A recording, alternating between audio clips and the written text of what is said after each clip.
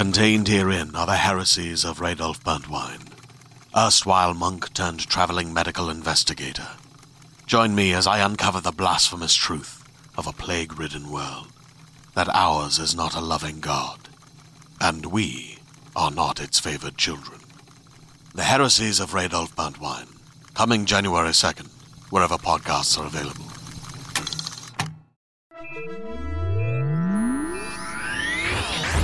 Lightspeed. Hello and welcome to the Lightspeed Magazine Story Podcast.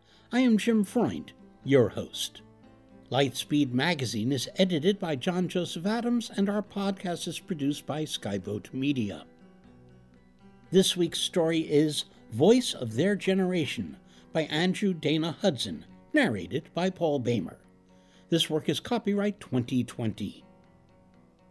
Andrew Dana Hudson's fiction has appeared in Lightspeed, Slate Future Tense, Terraform, MIT Technology Review, Little Blue Marble, and others, as well as in a variety of anthologies and collections. He co-wrote Sunshine State, which won the 2016 Everything Changed Climate Fiction Contest, and his story, Mend and Make Do, was runner-up in the 2017 Writing the Future Contest. He is a fellow in the Arizona State University Center for Science and the Imagination's Imaginary College. He is an associate editor of Oasis, a journal of anti-capitalist thought in the desert. He lives in Tempe, Arizona. So, stay safe and buckle up. We're going to Lightspeed.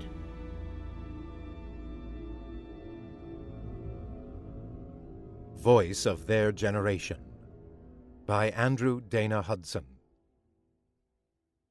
On their 9th rewrite of the third act of Detective Pikachu vs. Predator, it occurred to Thicket that they might just be the voice of their generation.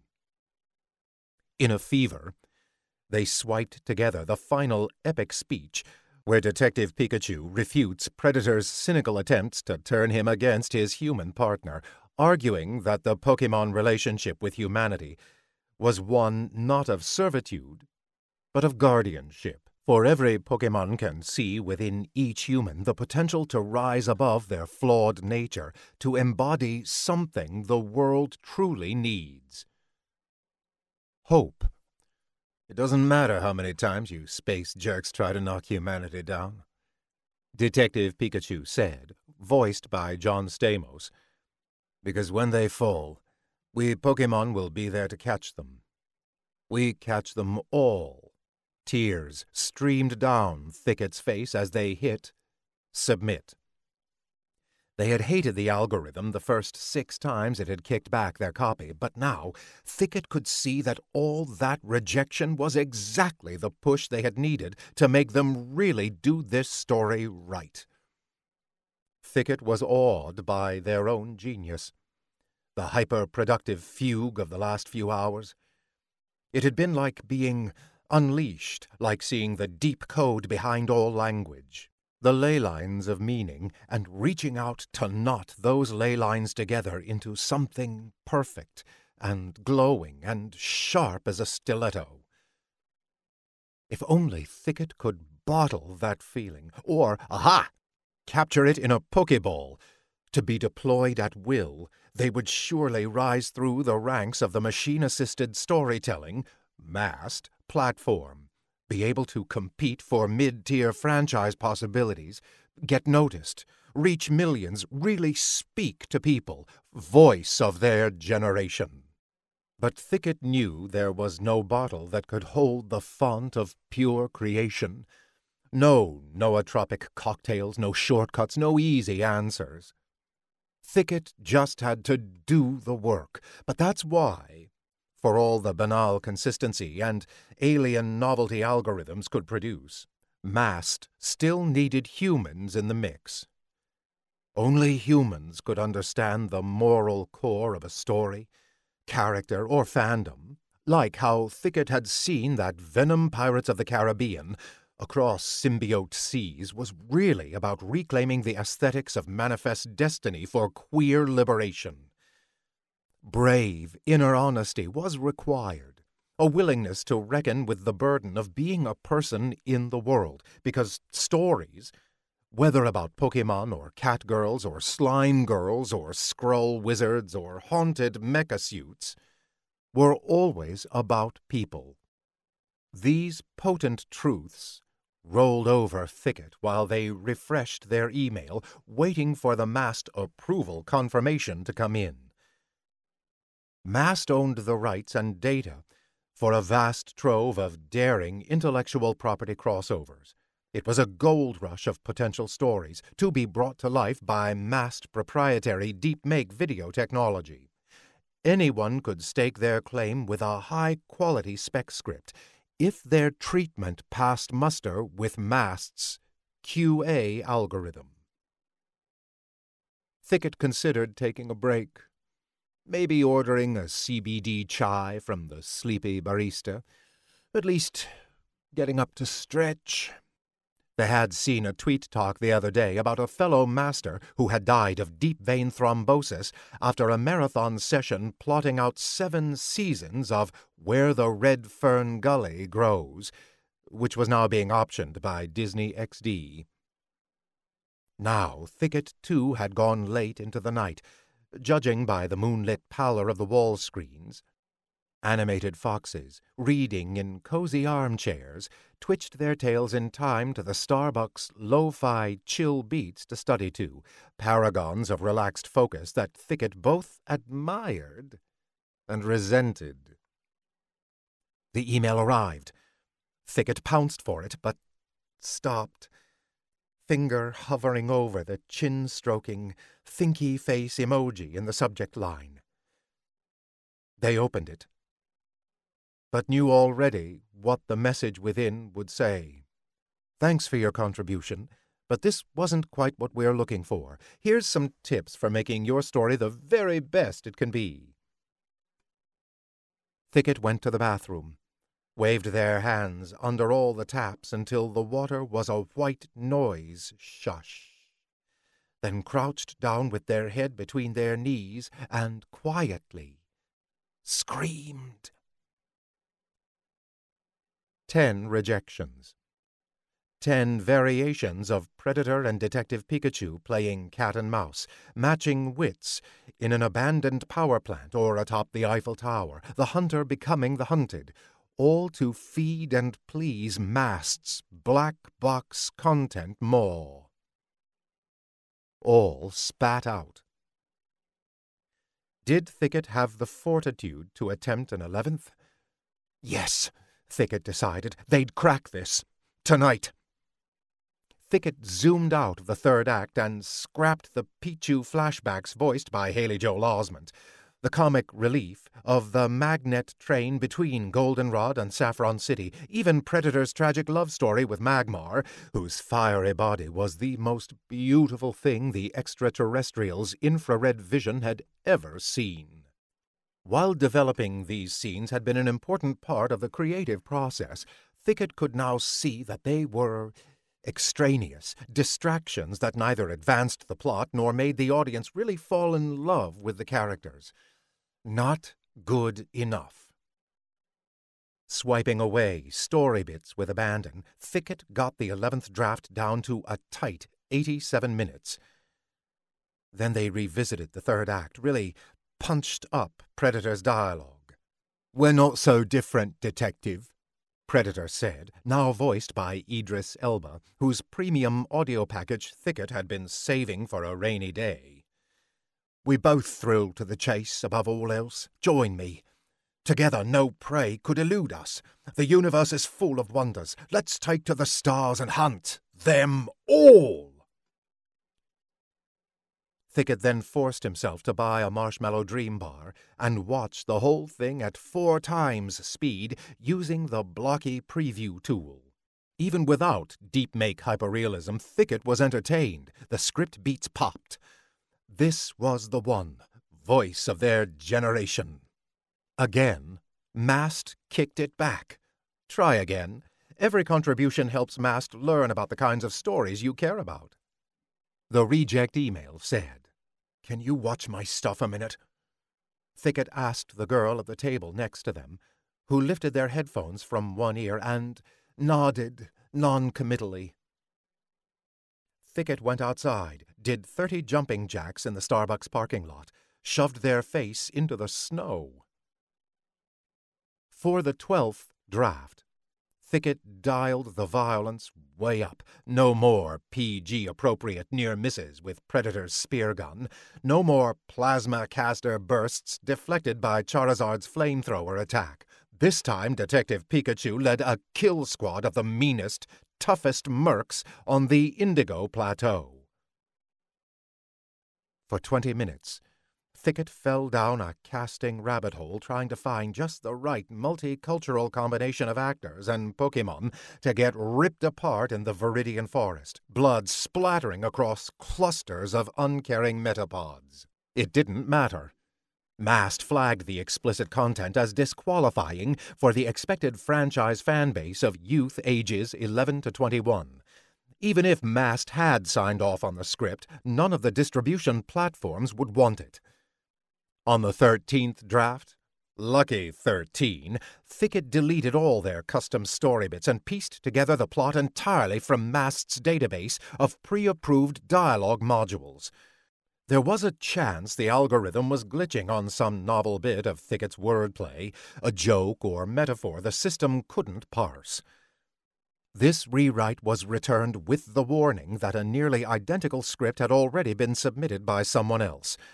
Probably one of the bots that generated millions of combinations of standard-issue story bits, like Mankeys typing after Shakespeare. Numb, forlorn, but also filled with a clarifying zen calm, Thicket pulled up a 14th blank document. The Starbucks was almost empty now. The foxes on the wall had fallen asleep in their armchairs. The barista was glancing at Thicket with concern. Thicket reflected on their own hubris, the belief that they had seen the deep code. No combination of franchises had taken Thicket more than 9 drafts to get right, not Encyclopedia Brown in the case of the Giant Peach, nor Power Rangers/Overwatch. Ultimate Team-Up. They weren't the voice of their generation. They were washed up. Just who was Detective Pikachu? Who was the Predator? Why were they destined to do battle? Why did either of them have a stake in this fallen, fucked-up hell world? "You okay, hun? Can I get you anything?" The barista had wandered over to wipe down the tables, and it was obvious. Check on Thicket. She had tiny, funky glasses and a cute nose tattoo of a bumblebee. Thicket appreciated that she'd said anything and not anything else. "I'm great. Thanks," Thicket said. "What you working on?" "Detective Pikachu versus Predator. It's really kicking my ass." She peered at the blank document. "That's cool. Does the Predator join Team Rocket or something?" "I tried that. Didn't get it right, though. At least not for the machine. The algo has all these metrics about quip frequency and dialogue novelty and narrative structure and fan service, and you have to balance them all just right, and I—" Thicket choked up. "I want to tell a real story, you know? A story that actually means something, that says something true about life. I just feel trapped." Thicket put their forehead down on the table. The barista patted their back. There. "Can't you just skip it? Do another franchise?" "But I did all the research," Thicket moaned. "I really believed in this one. Detective Pikachu versus Predator had so much potential. Lovable characters, a rich world, real pathos and stakes. And everyone loves Pokémon, right?" "Sure," the barista shrugged. "My little sister is crazy for them." The barista held her hand chest high to indicate the sister's approximate size. "That's exactly my target demo," Thicket wailed. "Say, would your little sister happen to have any life-changing insights about Pokémon detectives? or predators. Could we call her? If Thicket were writing their own life, the barista would be the perfect B-story character to provide them with the key to getting out of this dark night of the soul. But the barista just pursed her lips. I don't think so. She headed back to the counter. I'll be on until 6 if you need anything else. The windowless cafe grew claustrophobic. All that work stymied by the machinic indifference of the algorithm, voice of their generation, silenced and caved. Then something untwisted in Thicket's mind. Sleep deprivation and creative frustration suddenly harmonized. Ley lines of meaning twanged like a strummed guitar. Thicket lifted their head, started typing and swiping. They pulled together a rough amalgam of the best scenes from their previous 13 drafts, all of which shared the same cynical core insight. Thicket barely registered the next 40 minutes. Next thing they knew, they were hitting send on draft 14. In the bathroom again, Thicket scrubbed their hands up to the elbow, ran wet fingers through their dye-itched hair. When they came back out, the email was waiting. "Congratulations," it said, followed by fireworks and thumbs-up emojis. "Your contribution has been accepted. You can now view your story in the masked Deep Make archives." Thicket tapped play on the link and watched the movie start to finish.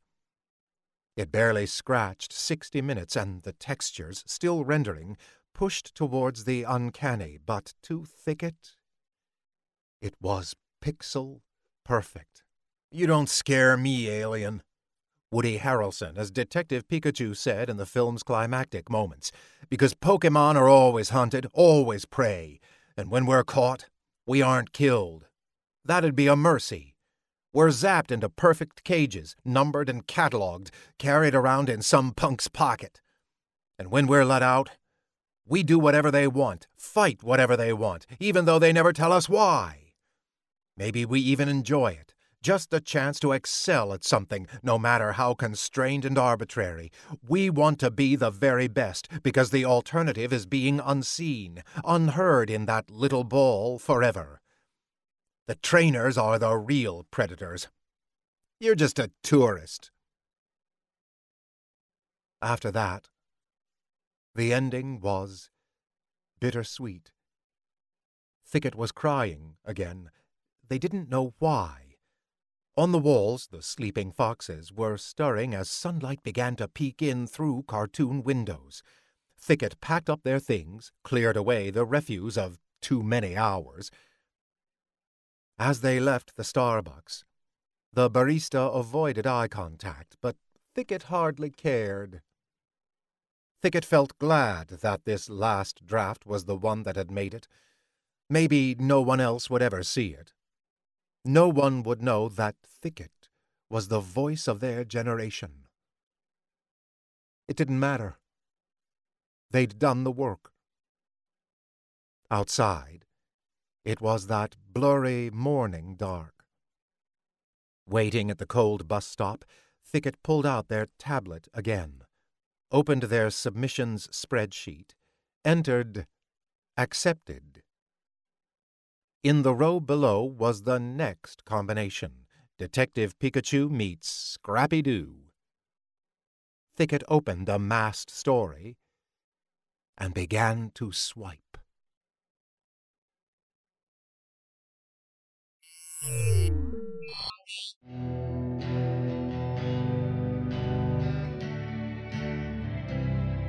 Welcome back. You've been listening to Paul Bamer reading Voice of Their Generation by Andrew Dana Hudson. We hope you enjoyed it. If so, please help spread the word by leaving a review or rating at iTunes or the social media venue of your choice. Our editor is John Joseph Adams, and this podcast is copyright 2020 by Lightspeed Magazine. As a listener to this podcast, you know that we publish it, and most of the rest of our content, for free online. If you don't already support our Hugo Award-winning journal, please consider checking out our many options, including ebook subscriptions and recurring patronage via Patreon at lightspeedmagazine.com/support. Lightspeed is sponsored this month by John Joseph Adams Books, a science fiction fantasy imprint of Houghton Mifflin Harcourt, whose current featured titles are Chosen Ones, the first novel for adults by #1 New York Times bestselling author Veronica Roth, and later in April 2020, Creatures of Charm and Hunger by Molly Tanzer. Skyboat Media, the most respected independent audio production team on the West Coast, produces the stories for this podcast. They are headed by the Audie and Grammy Award-winning narrators Stefan Rudnicki and Gabrielle DeCure. Be sure to check out their website at skyboatmedia.com. Post-production was by yours truly. Our music and sound logos were composed and performed by Jack Kincaid. Thanks for listening. That's all for now. See you on the Bitstream. I'm Jim Freund wishing you cheers from all of us at Lightspeed.